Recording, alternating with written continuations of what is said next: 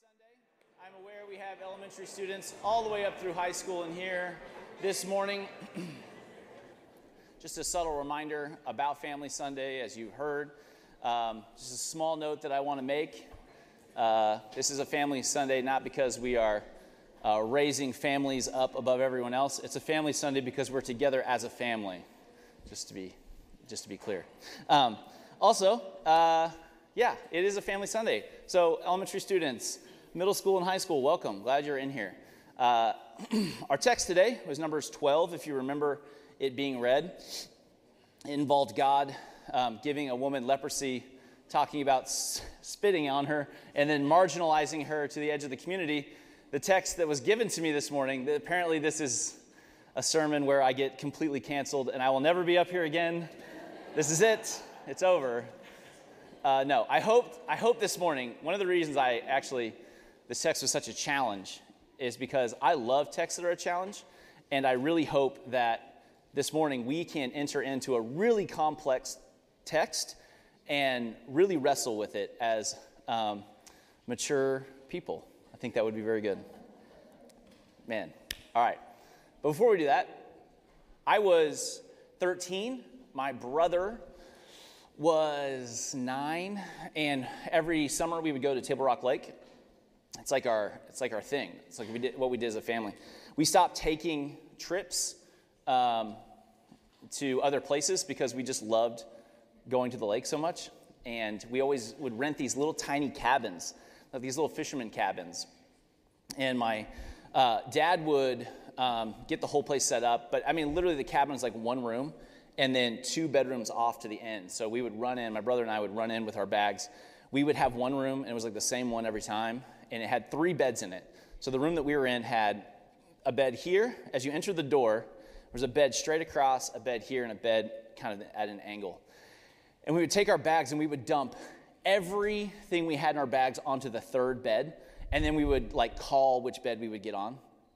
And that's just kind of how we always did that. And then as the evening came for our first night, I was getting to the age where the Royals game was on TV, and I was going late, and my dad was usually like, hey, get to bed, we're going to get up early, we're going to go out in the boat early. But I was getting to the age where he was kind of letting me set my own thing, you know? And my brother went to bed, but I stayed up and watched the Royals game. And my dad goes, hey, before you go to bed, I brought my acoustic guitar because I was a Christian teenage boy who was trying to get girls. So in the manual, when you get that, it says learn the guitar. And it's like, oh, okay. But so my dad's like, put your guitar away before you go to bed. Someone's going to trip over it. Foreshadowing. So I was like, okay, sure. And so I finished the Royals game. It's late. I go in. As I walk into the room, everyone's asleep. I turn the light on in the bedroom. And my brother's like, he's not quite asleep yet. But he's like, what's going on? I'm like, go back to sleep. It's just me. So I lay down on my bed, and I reach up and I flip off the light. And when I do that, I notice for the first time when the TV's off and all the lights are off, we were out in the middle, it is dark, like dark. Like if you've been out, you can't see your hand in front of your face. It's very dark. And in that moment, my brother goes, Cole, don't scare me. And I go, sure, okay. So at this moment, I realize I'm going to scare my brother. And I get up and I kind of sneak over to his bed. I get really quiet and he can't hear me. And as I get up out of the bed, you hear on the bed and he goes, Cole. And I'm like, no. And I was like, it's fine. And so I sneak over to the bed. I hold my breath and close my nose. And I get like super close to him. In my mind, I'm like this close. And I swear to you, all I do is I go, boo. And he screams so loud, to which I turn and run and jump back in my bed. And I'm laughing so hard. He is yelling at me, just like throwing his sheets. I hear in the other room, Aah! And like a banging around, a sound of a guitar going, bang, a giant thud, and then into my room, a light flips on, and a middle-aged man with hair up on edge and in whitey-tighties is like, what is going on in here? don't you know we're out in the middle of nowhere? Why are you yelling out like that? Blah, blah, blah, blah. Cool, I told you to put your guitar away, blah. And he is just he's going nuts. He's going absolutely ballistic on me. And at that point, I pull the covers down over my head because I'm laughing so hard. Because when my dad would get mad, I just start laughing. I look, and my dad can't see without his glasses, and he is screaming at the third bed with all of our clothes on it. Just getting after it. To which my brother and I make eye contact, and we're like, oh no, this is so funny. So then he goes back to bed. And we're laughing, and it was also it was intense. It's the maddest I've ever seen my dad. And he lays down in bed, and it finally gets quiet. And I hear my mom go, Curtis, are you okay? And I hear my dad say, Debbie, I think I broke my arm. I don't know. It's so funny. Families, I'm sure all of you have these stories that are these family stories. Families are weird. We're just thrown together. And we have these strange, funny, slightly traumatizing, bizarre stories. And on the one hand, family is tumultuous and contentious, and on the other hand, it's a shared life together rooted in the same dirt. It's both things at the same time. It's contentious, and it's also just this is what we have. So within the relationship of the family is simultaneously potential for catastrophe and solidarity, and that's not lost on the scriptures. And this morning, Numbers 12, the text that we're talking about, actually uses a family drama. At the heart of this story is a family drama. And it tells us something about God, ourselves, and more so our life together. So let's look at the first verse here. Miriam and Aaron began to talk against Moses because of his Cushite wife, for he had married a Cushite. Okay, so Miriam, Aaron, and Moses are not just an ordinary leadership team, right, of the people of God. Miriam, Aaron, and Moses, these primordial prophets of Israel, the central core of Israel's leadership, these leaders of the people of God during the most vulnerable and formational time, as we've been talking about, in the history of the Jewish people, these three are first and foremost siblings. And unlike the legends and stories and tales of other nations' histories where everyone succeeds and they're all great, I have to tell you, Numbers 12 feels really real to me. It's like one of those stories that you would probably tell. So let's take a quick stroll down memory lane for those of us who need a little reminder of who Moses, Aaron, and Miriam are. So Moses, first up. We've talked exhaustively about Moses as a Christian culture. It's hard to go anywhere in our culture and at least not have some sense of Moses. Moses, I would think, is probably the second, third, or fourth biggest name in religion outside of Jesus. Muhammad and Buddha would have an argument, but Moses is a big deal in Christianity and Judaism and Islam. And the reason he is such a big deal is because Moses talks to God face to face. It's a huge deal. Moses sees God, or sees where God was at least. So remember, Moses was born during a time when Pharaoh was killing all Israelite males born in Egypt. And he was put in a basket and sent down a river in hopes he'd survive this horrible crime against humanity. He winds up in the arms of Pharaoh's daughter, in this great irony, who found Moses in the basket and was raised with Egyptian and Jewish culture and heritage. And then remember, Moses kills a guy. That was a turn in the story. And he runs from Pharaoh. He runs out of Egypt. He goes out to the wilderness. He finds a new family. He gets married. And he kind of accepts his fate as this shepherd, this person out in the wilderness, a murderer. And then Moses sees a burning bush. And God speaks to Moses and is like, hey, I'm not done with you yet. And God says, go back to Pharaoh and lead my people out of bondage and into the wilderness. Pull my people out from what Pharaoh is doing to them. And Moses says, real quick, I stutter a lot, and I'm a murderer, and how about anyone else but me? And God says, yes, your brother Aaron will speak for you. Aaron. Aaron was Moses' older brother. Tradition says that he was born 3 years before Moses, before the Pharaoh's edict requiring the death of male Hebrew children. And Aaron, in the long run, in the story, becomes the founder of the Levite priests in Israel. It's a big deal. It's a big role. The Levite priests gave their life to the temple to be mediators between Yahweh and God's people. And Aaron served as Moses' spokesperson, as discussed above. Wait, that's in my text. As discussed previously. Yeah. Moses was not eloquent and, again, had a speech impediment, so Aaron spoke for him. So contrary to popular belief, right, it was Aaron, not Moses, who cast down the staff that became a snake before Pharaoh. It was Aaron, not Moses, who held out his staff to trigger the first 3 plagues against Egypt. And according to Jewish tradition, it was also Aaron who performed the signs for the elders before they went to Pharaoh.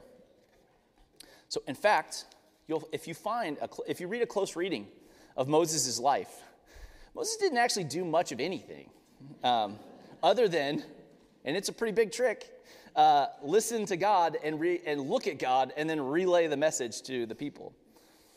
So Aaron's most notable quality is that he was a peacemaker. Rabbi Hillel, who was like, if Jesus went to Jewish school, he would have studied Rabbi Hillel. Be disciples of Aaron. Hillel says this about Aaron. Be disciples of Aaron, loving peace and pursuing peace, loving people and drawing them near the Torah. So according to tradition, when Aaron heard that 2 people were arguing, get this, he would go to each of them and tell them how much the other regretted his actions until the 2 people agreed to face each other as friends.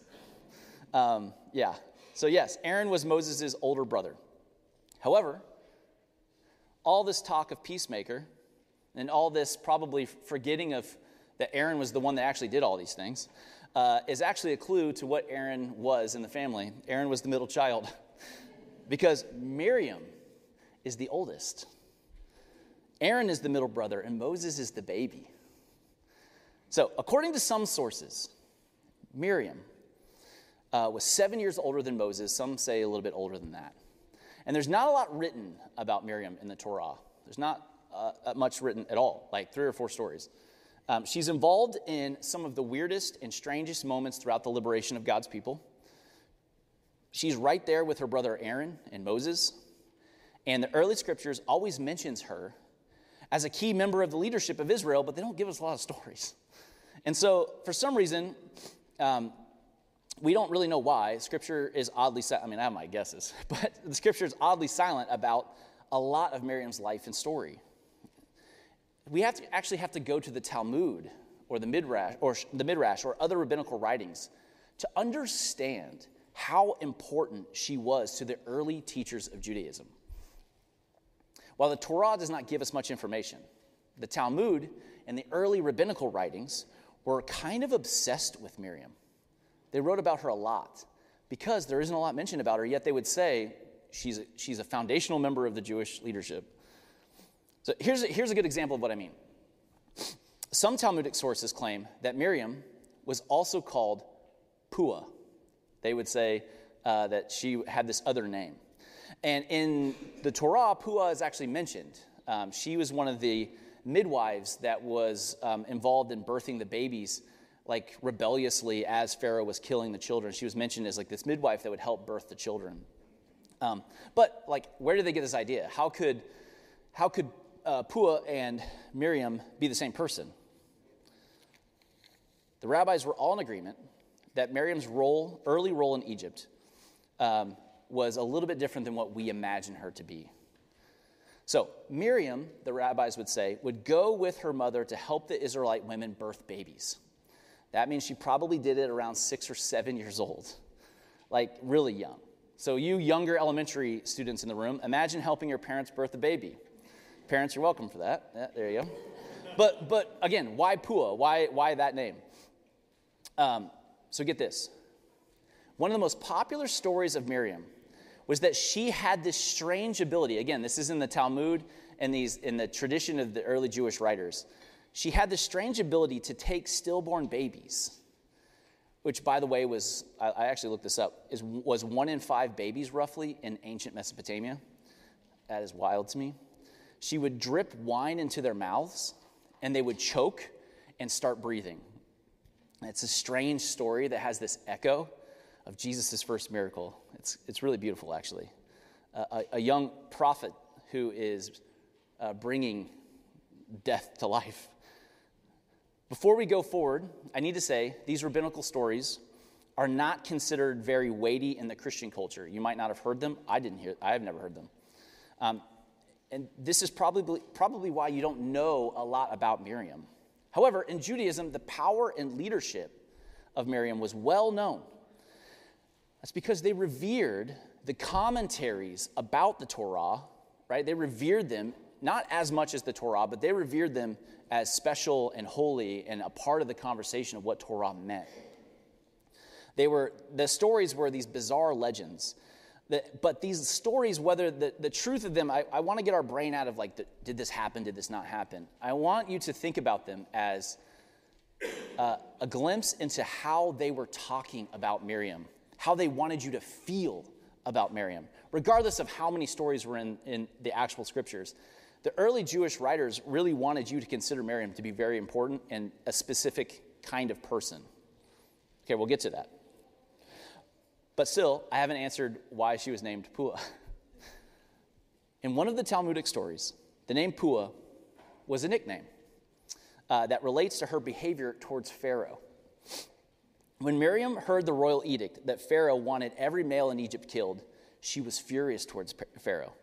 And in this story, Miriam's parents were famous leaders for the Israelite community. They were like representatives to Pharaoh. And this one morning, Miriam happens to be with them, and she hears the edict from Pharaoh, and she walks forward, spits at him, Puah, and says, "Woe to you on the day of judgment when God will come to demand punishment of you." Again, she's like 7. Pharaoh immediately becomes enraged at this child and wants to kill her. She was saved thanks to her mother, who calmed Pharaoh down and said, "Do you take notice of her? She is a baby. She knows nothing." So Miriam was considered a prophet in Israel. The first woman described that way in all of Scripture. And the Talmud says that she prophesied before Moses' birth that her parents would give birth to the person who would bring about their people's redemption. She's the one that was like, "Hey, this is happening. I've got this, God has spoken to me." When Moses was born, the Talmud says that her parents doubted that Moses would save God's people. And so they, with Miriam, with crystal clear conviction, convinced them to save Moses' life by putting him in a basket. And she was so convinced she was right, that's why Miriam follows Moses down the river. And the scriptures say that when Pharaoh's daughter drew Moses out of the water, again, this is the Torah, Miriam is the one that arranged for her mother to nurse Moses and raise him until he was weaned. There is no mention that the mother was like, "Hey, do this. Here's the plan." This is all Miriam. This is her idea. She's the one that was like, "I know what to do." She's like 7, 8. So the rabbis believed this was her idea, and there's a good chance, again, that she was like 8 years old. So this is my favorite. I've said a lot of stories, but this is interesting. Miriam is most famous. You've probably heard this before, for leading Israel in a song of liberation after the Red Sea collapsed and Pharaoh's army is covered by the waters. It's Miriam's song. I'm sure if you've probably heard of it, even if you didn't know it was Miriam. The people of God were saved and they were safe. And Miriam starts singing, right? Here's pictures of this event. Well, actually, I didn't add those in the slides. Never mind. There's Miriam. Just take a look at that. But I read in a feminist reading of this text, they want to read this to you kind of, they want to repeat it again and just listen to how they kind of subtly shift it. How our brains have our own tradition that's unsaid of how we read Miriam singing a song. Check this out. There's no evidence that this was a graceful, joyous moment. Miriam danced and sang on the shore while the soldiers of Egypt drowned at her feet. That's what happened. Miriam is singing a song, looking out over the waters while they're drowning. This is Miriam. She's intense. Throughout her life, Miriam began to be associated with water in Jewish tradition. At the Seder meal, when Jewish people around the world today celebrate Moses, Aaron, and Miriam as the founders and saviors of God's people, Miriam is always represented by water. And the Torah tells us that a well, this is strange, but a well followed the people of Israel, and it was Miriam's well, symbolizing her as water to the people of God. And it says that when she died, the well dried up, right? The well dried up. I hope, Miriam, this morning you've seen that she's not what you remember. She is the oldest, the protector of children, the bravest of the bunch, quite possibly the smartest of the bunch, definitely the most clever. But get this, the Midrash says that the Israelite camps set out often to follow the pillar of smoke and fire, with Mary, often, not always, but often with Miriam, the only one leading Israel to follow the pillar of smoke and fire. These stories give us a glimpse into Miriam's leadership in the wilderness, or at least at minimum, how the early Jewish thinkers wanted you to feel and think about Miriam. Something our scriptures are oddly silent on. But the early Jewish tradition wants to make you understand who Miriam was and what she brought to the table. So you have Moses. He is considered the greatest prophet in all of Judaism. But it's not because he's so awesome. It's because he's actually not awesome.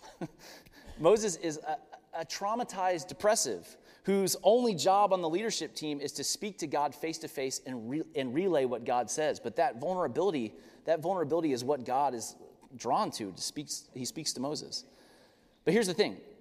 My pitch to you this morning is that Moses was the greatest because of God, not because of Moses. When it comes to the leadership of Israel, Moses, Aaron, and Miriam are a triad leadership team at the heart of the Israelite people. And this group doesn't work without the others. The idea is not exactly revealed to us in the scriptures, but this is absolutely what the Jewish people believed to be true, including the rabbinical faith that Jesus was raised in.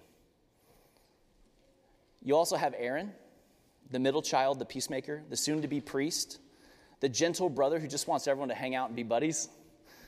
And you have finally, of course, Moses, Aaron, and Miriam, the wild protector, the street-smart strategist, the oldest. She's been a midwife with her mother since she was 6. She has seen some things. She's been through some stuff. She's a prophet in her own right, an artist, a courageous truth teller. Miriam is the energy of the group. Let's get back to the text.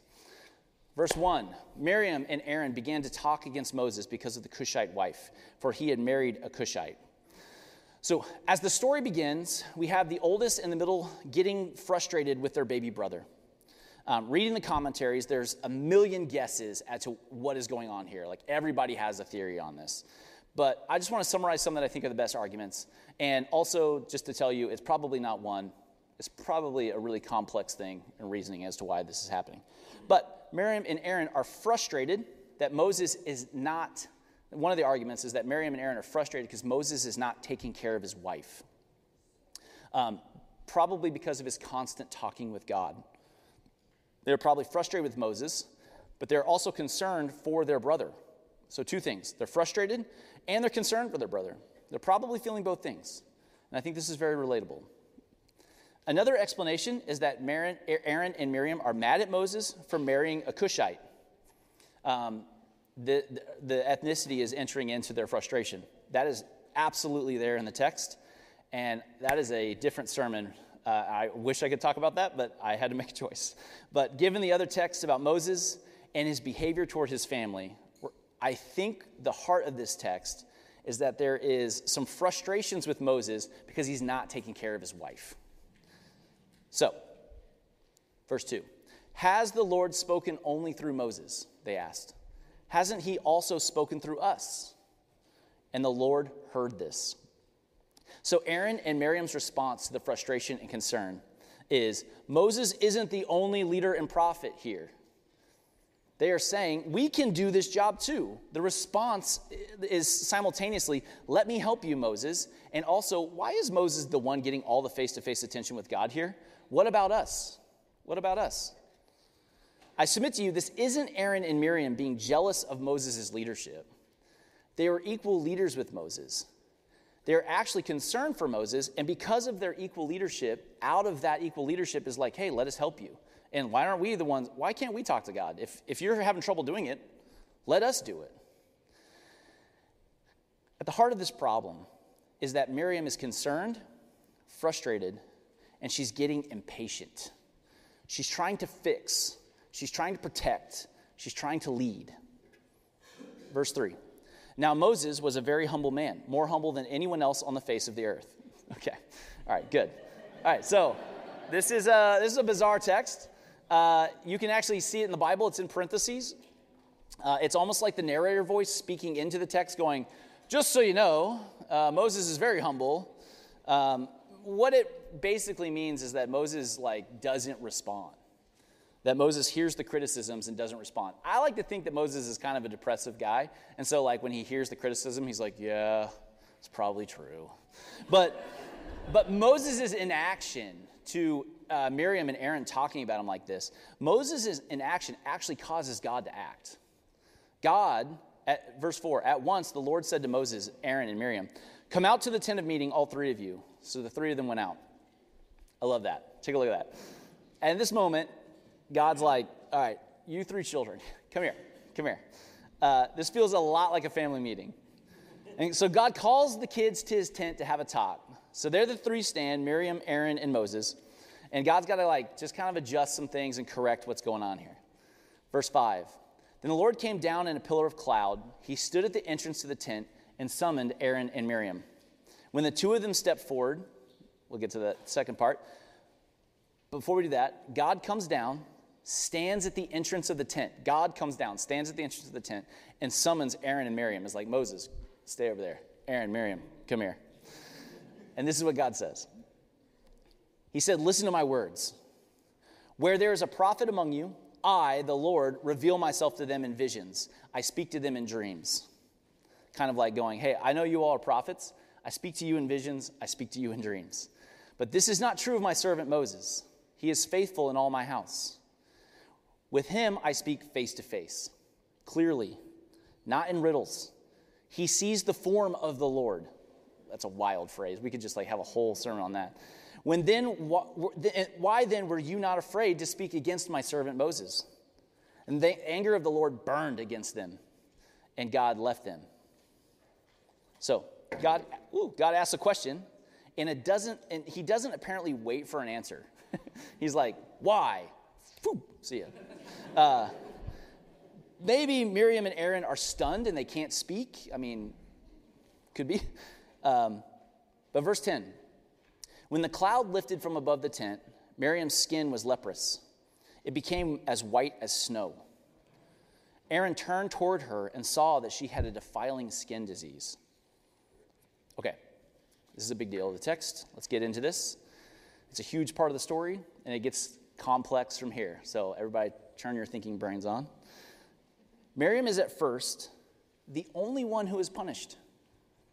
Aaron and Miriam are standing there. She is given leprosy. This punishment was traditionally a punishment given to those who slandered another Israelite. So Miriam was beginning to try. What was happening, it shows us that Miriam was trying to take control of the triad of leadership team, and thus the punishment.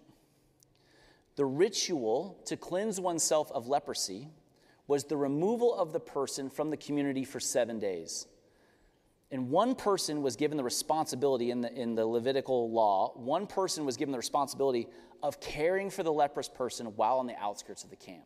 So if you got leprosy, 7 days, go to the outside. You get to take one person with you, and they'll take care of you, but you're on the outside of the camp. 7 days. We'll check on you. If you're good, you can come back in. As I read through a lot of the stories about Miriam, I noticed a pattern amongst the early rabbinical writings. There is a lot of discussion about Miriam and her mother. There's a lot of discussion about Miriam and her brothers and her siblings. They're fighting and laughing and singing. There is one story that I read about Miriam and her father. One. All the way back in Egypt, when Pharaoh says that all Hebrew boys should be killed, Amram, I don't know how to pronounce it. That's my best guess. Amram, her father, tells the people of Israel to pray and abstain from marital relations with their wives while this edict is going on. In other words, don't have any children. If Pharaoh's going to kill him, don't have children. But Miriam has been given the prophecy that Moses is going to be born and Moses will save Israel. And so she goes to her father and says, and tells him that he is wrong and needs to listen to her. And he dismisses her. And Miriam admonishes him the way she admonished Pharaoh. Puah. So one commentary says, Miriam has two different character traits that the rabbis love to discuss. On the one hand, she exhibits sensitivity and tenderness toward the weak and the vulnerable. She saves the infant and weeps for her brother, while on the other, she acts assertively and aggressively and is insolent both to her father and to Pharaoh. So this is my theory, if you'll allow me to theorize. The criticism and concern for Moses and his marriage is not the point. What's underneath it is a girl, is a woman who wants to be seen, heard, and maybe hopefully understood by Yahweh. A woman of great ability who has been given responsibility already in Israel, has been raised to leadership, has been given work to do. She desires work, help, and to lead, wants to help and wants to lead. And my guess is she doesn't want Moses' role. That's too reductive. She wants to know that God sees her. Do you see, I can do this? Her issue, and what God is correcting in this story, is her patience. Her patience. However, we cannot avoid the fact, and we're going to enter into it, that God is extremely harsh to Miriam. He gives her leprosy for her slander, and Moses and Aaron are going to have to banish her to the edge of the community for 7 days. They seem to get off scot-free, especially Aaron. Her only interaction for those 7 days is to have one person follow her out to the wilderness and tend to her wounds. So I know this might sound like I'm reading a lot into this text. I'm thinking that as I'm actually giving the sermon. However, knowing what we know about Miriam, knowing the stories, I honestly think God is speaking to Miriam in her language. I believe this.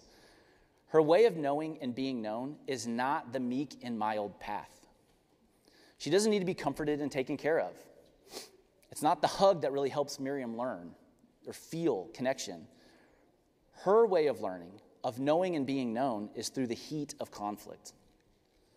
And what is hilarious, and the reason I think this, is because when God punishes Miriam, God tells Miriam that God speaks to Moses face to face and to Aaron and Miriam in riddles.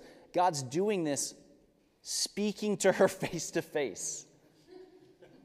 Miriam has somehow angered God into connecting with her. I want to say this is Miriam and Aaron's Mount Sinai. This is Miriam's Mount Sinai. That's what I want to say.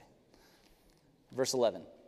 And Aaron said to Moses, "Please, my Lord, I ask you not to hold against us the sin we have so foolishly committed." As you can see, Aaron starts to feel this loss.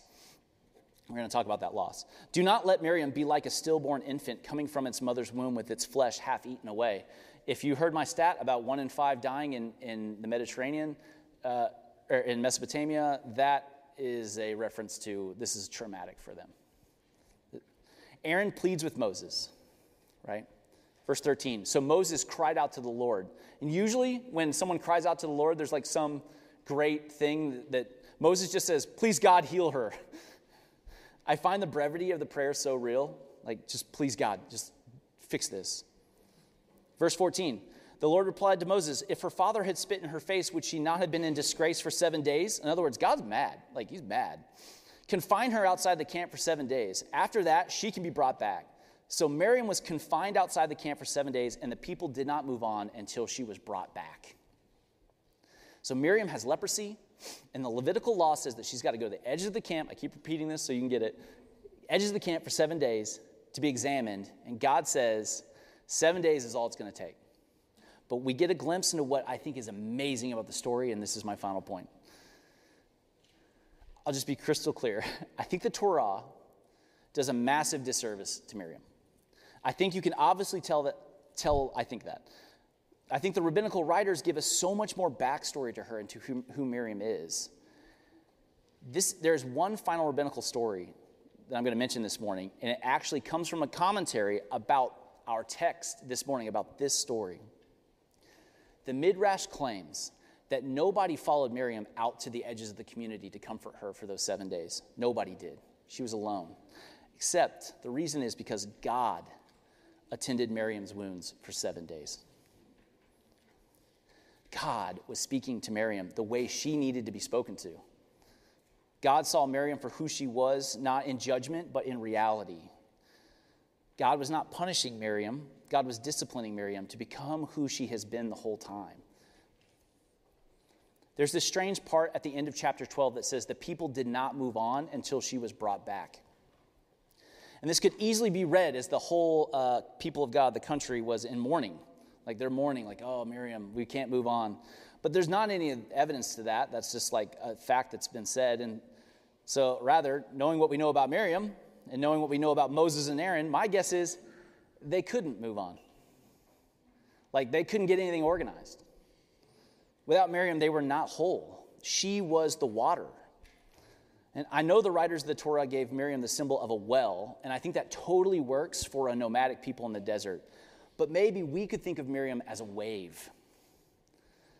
Through Miriam flowed the energy and movement of the people of God. That was what she brought to the leadership team. This wild prophet was becoming who she has been the whole time. Not Moses, not Aaron, Miriam. She had her own path and her own relationship with God. Yes, it might be filled with conflict. It might be filled with conflict. And from the outside, we might read it and go, what in the world is going on? But I think that's Miriam. She doesn't mind. And I know there are some kids in the room, and I don't know how much of you've been listening to this, but if you remember anything from this sermon, if you remember anything, I pray you hear this. Like Miriam, you have a part to play in this church. And if someone says you don't, I'll talk to them. That's my job. Your voice, your life, your ideas, your personality, your dreams are absolutely and fundamentally a part of this church. Now, like right now. Not in the future, like right now. And this isn't some sermon where I tell you what that part is. Like Miriam, you are on your own journey. But kids, I promise you, God will speak to you through the events of your life. I'm just telling you that we can't keep moving on without you.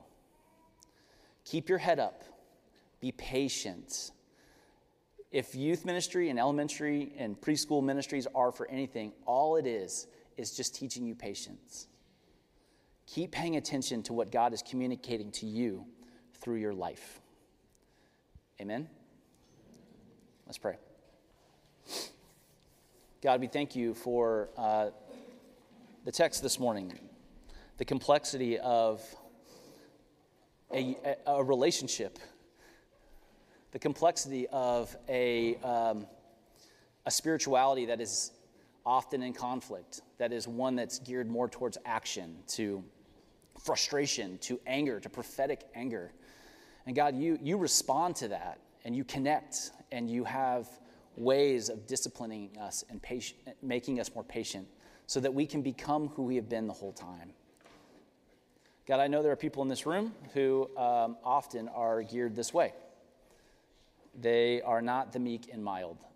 Sitting in a room quietly is just, and spiritualizing the text and feeling what God is doing is just a difficult thing. Many of us are geared towards action, towards work, to conflict, to wrestling, to fighting. And God, I'm grateful that you don't break that, or want that removed until we can fit in. But you include all of it in. And you're wrestling with us, disciplining us, giving us patience, not removing those parts of us, but channeling it. God, I pray that you would have your way with us in our life, that you would not give up on us, but you would complete a good work in us as you've done with Miriam. In Jesus' name, amen.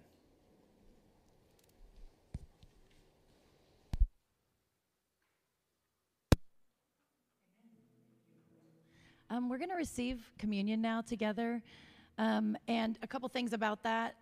For one, primarily, if you call on the name of Jesus, you are welcome at this table. In fact, more than welcome, encouraged to join in this part of our worship service. The servers will come up, and ushers will dismiss everybody row by row. If you're unsure how to do this, just come down to the front, join the line for a server, and the server will say to you as they serve you communion, remember the body and blood of Christ. And you can respond in whatever way you're comfortable, amen, or I will remember.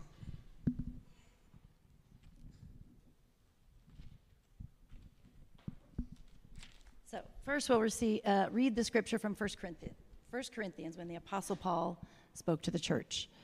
For I received from the Lord what I also passed on to you. The Lord Jesus, on the night he was betrayed, took bread, and when he had given thanks, he broke it and said, "This is my body, which is for you. Do this in remembrance of me." And in the same way, after supper, he took the cup, saying, "This cup is the new covenant in my blood. Do this whenever you drink it in remembrance of me. Whenever you eat this bread and drink this cup, you proclaim the Lord's death until he comes." Let's pray. Father in heaven, we ask you to bless this bread and this cup. May it be to us a spiritual food and drink and a means of your grace. As we receive it into our bodies, may we receive you once again. Come, live inside us and make us new from the inside out, and then send us out into the world to be salt and light. And let the world feast upon us and taste and see that you are good, so that all may know your goodness. We pray this in the name of the Father, the Son, and the Holy Spirit. Amen. Will you come?